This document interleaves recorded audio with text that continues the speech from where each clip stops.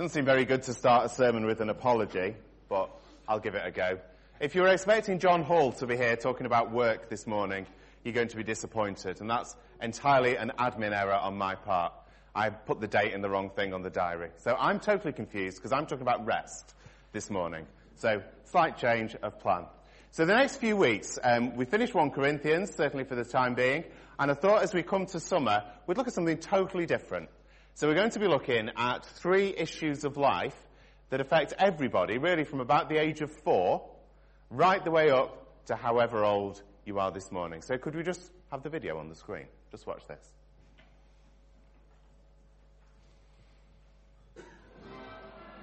Years of Mars progress, and now we bring you the biggest Mars bar ever. Even more milk, more glucose, more sugar, and more thick chocolate in a bar that's bigger than ever before. Tremendous value, really satisfying. The biggest Mars bar ever. Who remembers that? Fantastic. Could you imagine advertising something now saying this has more glucose in it than ever before? We just wouldn't do it, would we? But there are 3 issues that are picked up on with the Mars adverts from the 80s, and it was work, rest and play. And they're 3 issues that actually we find God addresses as we go through the scriptures. So we're looking at rest. We're slightly out of order, but we're looking at rest this morning. If you've got a handout on your way in, we've got some of the Bible readings we'll be using actually on the handout. So I'm going to start off by reading 2 of them, which is Genesis chapter 2, verses 2 to 3. So if you haven't got a handout, but you've got a Bible in front of you, you might want to turn to that. And then following on from that, we're going to look at Psalm 62. So the Genesis reading first of all. By the 7th day, God had finished the work he had been doing. So on the 7th day, he rested from all his work. And God blessed the 7th day and made it holy, because on it he rested from all the work of creating that he had done. And then Psalm 62. Truly my soul finds rest in God. My salvation comes from him. Truly he is my rock and my salvation. He is my fortress. I shall never be shaken. How long will you assault me? Would all of you throw me down this leaning wall, this tottering fence?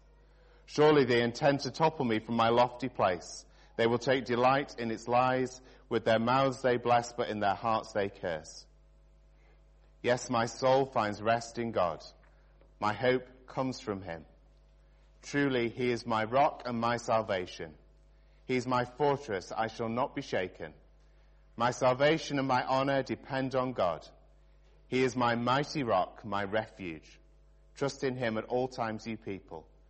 Pour out your hearts to him, for God is our refuge. I think what a beautiful psalm that one is. What amazing words. We'll come back and we'll look at those in a minute. We live in a world, don't we, where everything seems to be done for speed and efficiency. If you trace the history of technology back, apparently back in the 50s and 60s, it was thought that over the coming years, as technology advanced, we'd have a load more leisure time, a load more time for rest, and a load more time for recreation. So many of the jobs were going to become automated. You know, washing machines, dishwashers. We ditched letters probably about 20 years ago for emails. Now we're ditching emails for instant messenger because it's quicker. The microwave cuts down cooking times. We have instant coffee. Not that that's very good, but we still have it. And all these things that are faster and faster. I was driving down the road towards the Trafford Centre on the other side of the Ship Canal. You know, the road that goes past Earlham and Cadishead. And I came across this the other day. Has anyone been? Does anyone want to own up? One hand up at the back. Greg's drive-through. No longer do you have to walk out of your car to get your chicken tikka pasty and your yum-yum, but you can open your window and have it passed to you directly. Everything is done for speed. Yeah, in my experience, actually, we'll leave that on for a minute just so you can relish the thought of going there at some point. But for all this time saving, my experience of living, and actually what other people tell me, is that we seem more frazzled, more burnt out, more stressed, more anxious, more, I don't know, just just longing for something else than perhaps ever before. So what are we talking about when we're talking about rest, in terms of what God has to say about it? Well, the first thing is, it's not laziness. Laziness and rest are not the same things. I'm very good at being lazy. Claire will tell you that. You know, I can sit in front of the TV and put Netflix on and switch off. That isn't rest. Not really. It's just sort of switching off. I can spend hours messing on my iPad, looking at the news or watching Wimbledon at the moment or whatever else it might be. That isn't what God talks about when he's talking about rest. He's actually also not talking about, not doing enough work. If physically we are able to work and mentally we're able to, then work is an important part of life. And by work, I'm not just meaning going out to do paid work. I'm talking about anything that is work.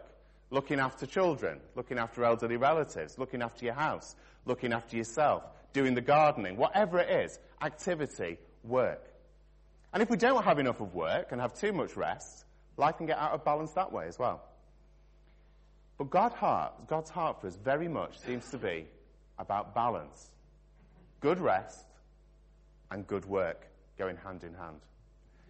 Now, I just want to say, before we go any further, that there are times in life when actually it isn't possible to do any kind of work. When either through illness, through physical illness, through possibly mental health, or old age, or youth, it may reduce our capacity to work. God understands that. God's heart is for us in whatever situation we're in. So please don't hear what I'm saying wrong if that is your context this morning. God will meet you exactly where you are. But here we go. Here's a definition for rest that we'll work with today, and then I'll get rid of that picture. Rest is time spent doing other than the work that we do. Spent doing the other. So being, not doing.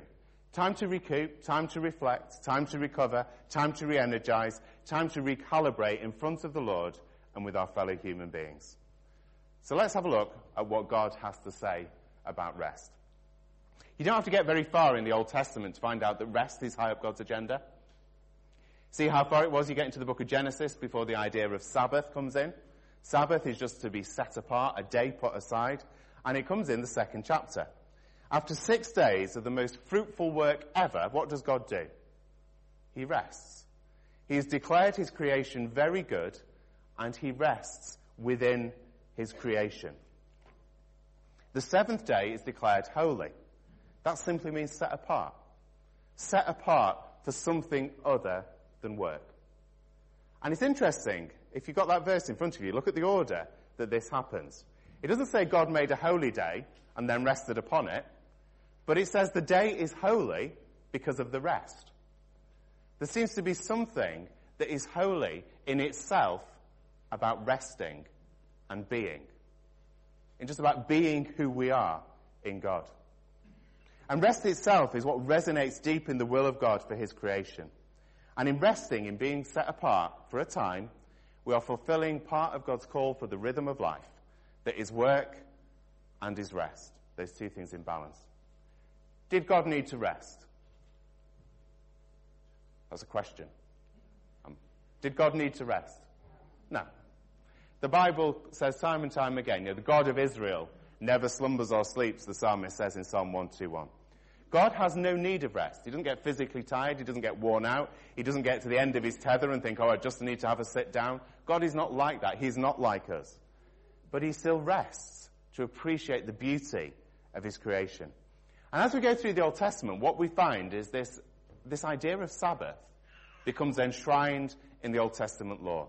You get to Exodus chapter 20, verses 8 to 11, and rest becomes one of the 10 commandments. The 4th commandment is about honoring the Sabbath day, taking a day of the week for rest. I'll just read it. It says, remember the Sabbath day by keeping it holy. 6 days you shall labor and do all your work. But the 7th day is a Sabbath to the Lord your God. On it you shall not do any work, neither you nor your son nor daughter, nor your male or female servant, nor your animals, nor any foreigner residing in your towns. For in 6 days the Lord made the heavens and the earth, the sea, and all that is in them. But he rested on the 7th day. Therefore the Lord blessed the Sabbath and made it holy. A day set apart. A day for the other. But not just for the person, but for the animals as well. I haven't told our dog that, but I might tell her that later. As the Old Testament unfolds, we find the dimension of rest increasing, and we get rather more detail as to what this resting is all about. Look at that psalm that we read, that amazing Psalm 62. Verse 1, it says, "My soul finds rest in God." See, rest is not just about the sun lounger on the beach of the Mediterranean or the deck chair on Rill Promenade. It's something rather more significant.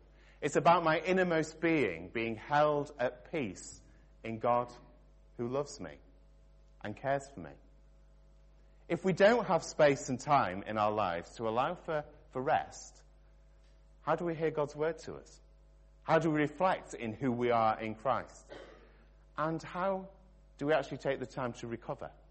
And if we don't rest, we suffer physically, emotionally, spiritually, and mentally. You know, there are some times when I find I get weeks when I'm on autopilot. I don't know if ever you do that. And you just find you're going and you're going and you're going and you don't stop. And I found myself, when that happens, two things tend to go wrong. The first one is it becomes all about me. It becomes all about my ability to tick things off my to-do list, and God gets squeezed out. It doesn't become about his work. It becomes about my work and my sort of importance. The second thing is I just don't have a chance to hear what God is saying. I don't put that into my diary. I don't reflect. And what happens? I end up frazzled and end up worn out. We've just finished a series on 1 Corinthians, and like I mentioned in the notices, we're going to come back and look at prophecy again this evening. But prophecy is all about God speaking to us in the here and now, in whatever way he does that. If our life is just one long season of activity and work and doing, how do we ever hope to get into those places of stillness where God will speak to us, where we will still hear the small voice of God whispering to us by his Holy Spirit? Resting in God, according to the psalmist, is also a place of trust. Look at verse 6. "Truly he is my rock and salvation. He is my fortress. I shall not be shaken." When we rest, we have time to put God back in his rightful place and ourselves back under him. We haven't got time this morning, but we could trace the idea of Sabbath right the way through the Old Testament. We could then go into the 400 years, which is actually really important, between the Old Testament and the New Testament, to see how people started to treat the Sabbath. Because the Sabbath got tied up with all kinds of rules and regulations. And this is what happens in the next reading. So if you've got your sheet there in front of you, we'll have a look at the Mark reading.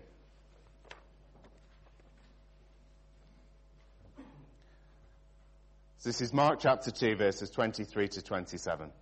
"One Sabbath, Jesus was going through the cornfields, and as the disciples walked along, they began to pick some ears of corn. The Pharisees said to him, 'Look, why are they doing what is unlawful on the Sabbath?' He answered, 'Have you never read what David says when he and his companions were hungry and in need? In the days of Abiathar, the high priest, he entered the house of God and ate the consecrated bread, which is lawful only for priests to eat, and he also gave some to his companions. Then he said to them, the Sabbath was made for man, not man for the Sabbath. So the Son of Man is Lord, even over the Sabbath." What the Pharisees were doing is they were keeping the Sabbath, but it was full of regulations of what you could and couldn't do. You know, we can make ourselves look like all kinds of things if we put regulations and rules over ourselves. I remember a long, long time ago, and it's so long ago that I was a teenager when this happened, and I was part of a youth group in our local church. I once remember having a conversation with a friend of mine, and she was saying, you know, I can make myself look holy. I always struck with me this. She said, I can make myself look holy. I can stop going out and getting drunk. I can put on holier clothes. I can make myself appear like I'm becoming like Jesus wants me to. But I can do it through saying I'll do external stuff. But actually the heart hasn't changed. The heart hasn't been transformed. The heart is not how Jesus would want it. You know, it's possible for us in our Christian lives, in our Christian walk, to try and do things like that. You know, to put external things in place that make us look like we're becoming like Jesus, when the reality is far from it. See, what the Pharisees were doing was looking like they were keen on resting, keen on putting God's law into operation. Whereas actually it was just a load of rules and regulations, and they were missing the heart of things. So in Mark chapter 2, we find this really interesting exchange between Jesus and the Pharisees. So just imagine the picture for the moment. It's a Saturday, the Pharisees are onlooking, and the disciples are going out for a walk in the cornfields. I don't know if you've ever done this. You're walking through cornfields and you find yourself picking the corn, and you eat it, and you're chewing on those pesticides or whatever it is that's on the corn. I don't know if have you ever found yourself doing that, or is it just me? So it's me and Theresa May and one other person. But they were going out for a walk. They were just enjoying themselves, relaxing, walking through the cornfields. Yet what the Pharisees see with their eyes of legalism is something very different. They don't see a bunch of people just wandering and enjoying themselves. They see people harvesting. But there is no indication that the disciples are there on their combine harvester, going through the fields, taking the harvest in. No, they're just wandering and enjoying themselves as they go. And Jesus' responses to the Pharisees is really interesting. He says, hold on a minute. You've got this idea of Sabbath all wrong. Sabbath is never meant to be a ball and chain around your ankle. It's not meant to be about rules and regulation. But it's about having the chance to be and not to do. It's about having chance to let your heart sing in the very goodness and love of God who made you. About getting time to reflect, recoup, re-energize, and be. You see, Jesus very often will just go and take time off. I don't know if you ever read through the Gospels at how many times that actually happens. One example is Luke 5, verse 16. Jesus often withdrew to lonely places and prayed to his heavenly Father. He would go away. He would withdraw to those places of rest and reflection. So what about today? Does God call us in the 21st century to observe the Jewish Sabbath? Well, we're meeting on a Sunday today, and very early on in church history, the church met on the Sunday rather than a Saturday. Does God call us then to keep one day aside for rest? Look at what it says in Romans 14, verse 5, if you want to flick to that. Paul says, one man regards a certain day above the others, while someone else considers every day alike. Each one should be fully convinced in his own mind. He who observes a special day does so to the Lord. As you go through the history of the church, there have been loads of people who have thought all kinds of different things on this. John Calvin, the great reformer, said, don't keep the Sabbath. Don't even attempt to keep a Sabbath. Because if you do that, you undermine the cross that Jesus died to free you from the law. I wouldn't agree with him, but just to say, that's what he said. Martin Luther, one of the other great reformers, said, well, the principle of Sabbath remains, but don't get all legalistic about it. That's what you're freed from. John Wesley would come in and say, well, actually, it's really important. We don't chuck out the other commandments, so why would we want to chuck out this one? You don't go around murdering one another because we're freed from the law. So why would we abandon this one? Actually, I think Paul answers it better than any of them. Not really surprising, because this is the word of God, whereas the others are just human opinions. And he says, the principle remains. Jesus enshrines the principle within the gospel. It's good to rest. How we do it is really down to our own conviction. If somebody chooses to take a Sunday as a full day of rest and does it to the Lord, what an amazing thing to do. And we are to honor one another if one of us chooses to do that. But if others of us can't do that, or are unable to do that, or are convicted to take something else as a time of rest, that is brilliant as well. Life is far more complicated now than it was in the first century. Many of us today have work contracts that mean we have to work on a Sunday. It is just not an option for us if we want to be employed in the employment we are doing. According to some people, some of us only work on Sundays. If today you are a parent or you're looking after elderly relatives, you can't switch off from that work on one day of a week and say, I'm sorry, I'm not cooking for you today. Sorry, the nappy change will have to wait until tomorrow. These things are just not possible. And sometimes the idea of any rest can seem just a distant hope rather than a present reality. If today you are not convicted to take particular time off, can I really emphasize that the principle of Sabbath still needs to remain? That principle of rest still needs to be found somewhere in our lives if we are to honour the Lord and do what he calls us to do. If we don't, we will suffer, mentally, physically, spiritually, and emotionally. So let's make this a bit more practical. For a number of years, I worked in an environment that was very, very work-driven. And it was normal to work 60 hours a week, over 6 days, including 5 evenings a week. And I found myself quickly buying into that kind of culture of work. Because if everyone else is doing it, it's very easy just to get sucked in and think, oh, this is okay. This is what should happen. And then I read this from Eugene Peterson. He says, I am busy because I am vain. I want to appear important, significant. What better way than to be busy? The incredible hours, the crowded schedule, and the heavy demands on my time are proof to myself and to all who will notice that I am important. That sort of cuts, doesn't it? That's from a book called The Contemplative Pastor, which Eugene Peterson, who did the Message translation of the Bible, he writes a really sort of deep book about how we try and live a life that is much more reflective and less driven. Why are we busy? If today you're too busy to take rest, why? What are the reasons? Don't hear me wrong. God calls us to work hard and well. But there's a difference between hard work and imbalance. And going back to my own story, the effects of that work ethic were horrendous.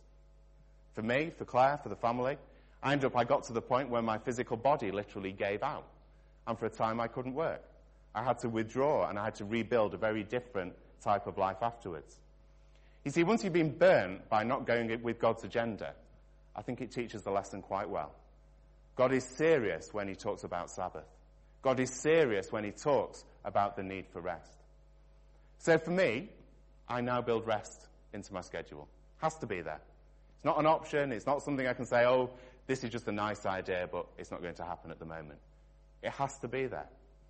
Now, for me at the moment, and I realise I'm very privileged to be able to do this, I take the inner part of a Friday off, between probably when the kids go to school at 9 o'clock to when they come back at 3. And that is a time not to do other work, not to start digging the garden or to doing the housework, but just to reflect, to recover, to recoup. If you try and email me during those hours, you probably won't get hold of me.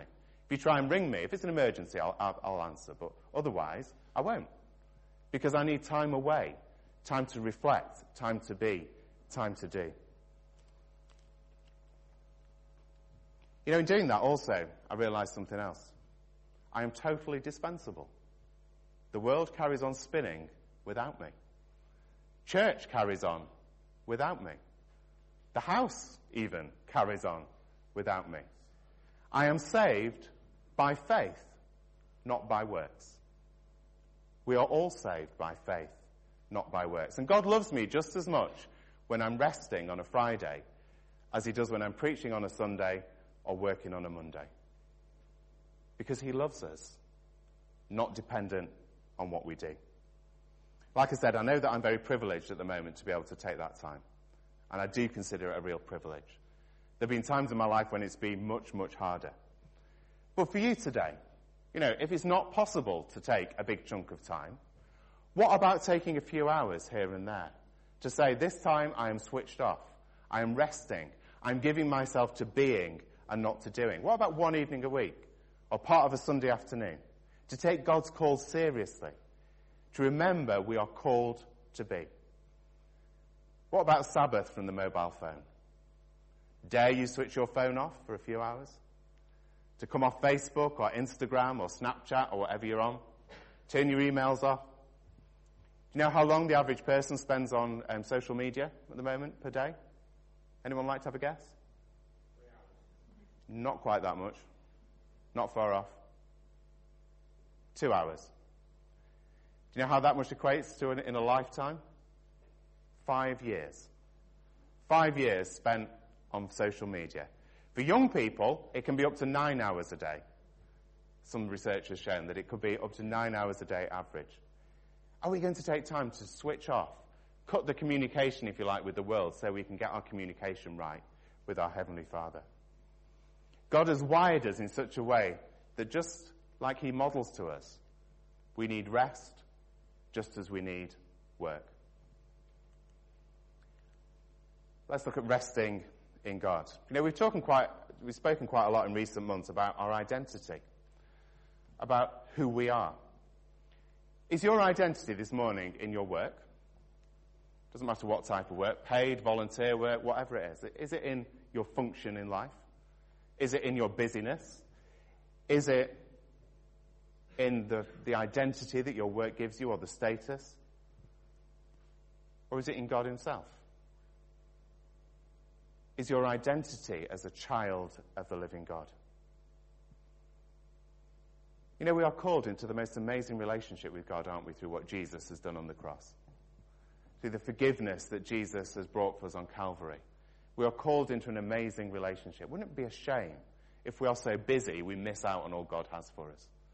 If we just get so dragged into a world that wants us to be switched on 24/7, that we actually don't take the time to appreciate all that God has done. We are called to rest as part of the God-ordained rhythms of life. If we miss it, we suffer. If we think it doesn't apply to us, then we become less than God would want us to be. It's my hope in my own life that I can actually join in with the psalmist at the end of that psalm where he says, "Yes, my soul, find rest in God." My hope, expand that a bit to my identity, my purpose, my being, comes from him. Just one more verse where Jesus says, "Come to me, all you who are weary and burdened, and I will give you rest." Are you weary this morning? I don't just mean with the heat, but are you weary inside? Are you burdened? Are you frazzled inside? Jesus says, "Come to me. I will give you rest." If you'll just find your identity in me and live with these God-ordained rhythms of life. So I'm going to leave you with 3 questions. We'll just spend a little bit of time just in quiet as the musicians come back up. What practical steps is God calling me to take? It's great talking about rest, but if we don't actually do anything with it, it's pretty pointless. Is God calling me to do something? And then perhaps a question to ask of your current lifestyle. Do I have a godly rhythm of work and rest? And then thirdly, is my hope and identity found in Christ? So I'll just leave those on the screen for a minute. You may want to close your eyes and just be in the quietness, and then I'll pray for us in a moment.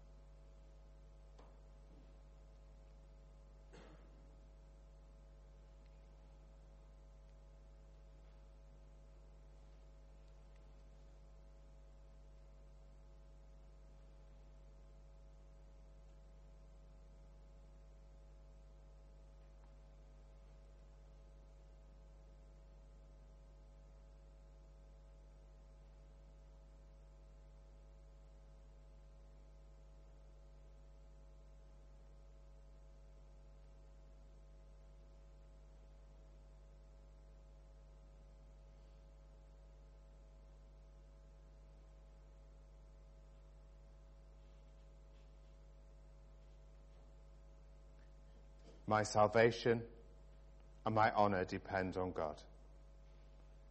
He is my mighty rock and my refuge.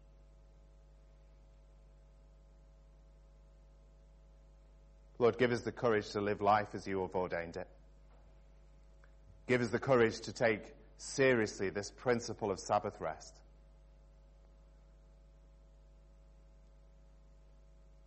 Lord, if we need to make adjustments to our life this morning to do that, I pray that you give us the confidence and the courage to do that as well. Help our lives not to be dictated to by the culture around us, but actually by the priorities of your heart.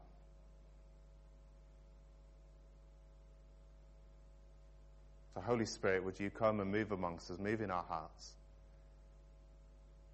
Help us to have ordered lives that reflect the beauty of your peace. In Jesus' name, amen.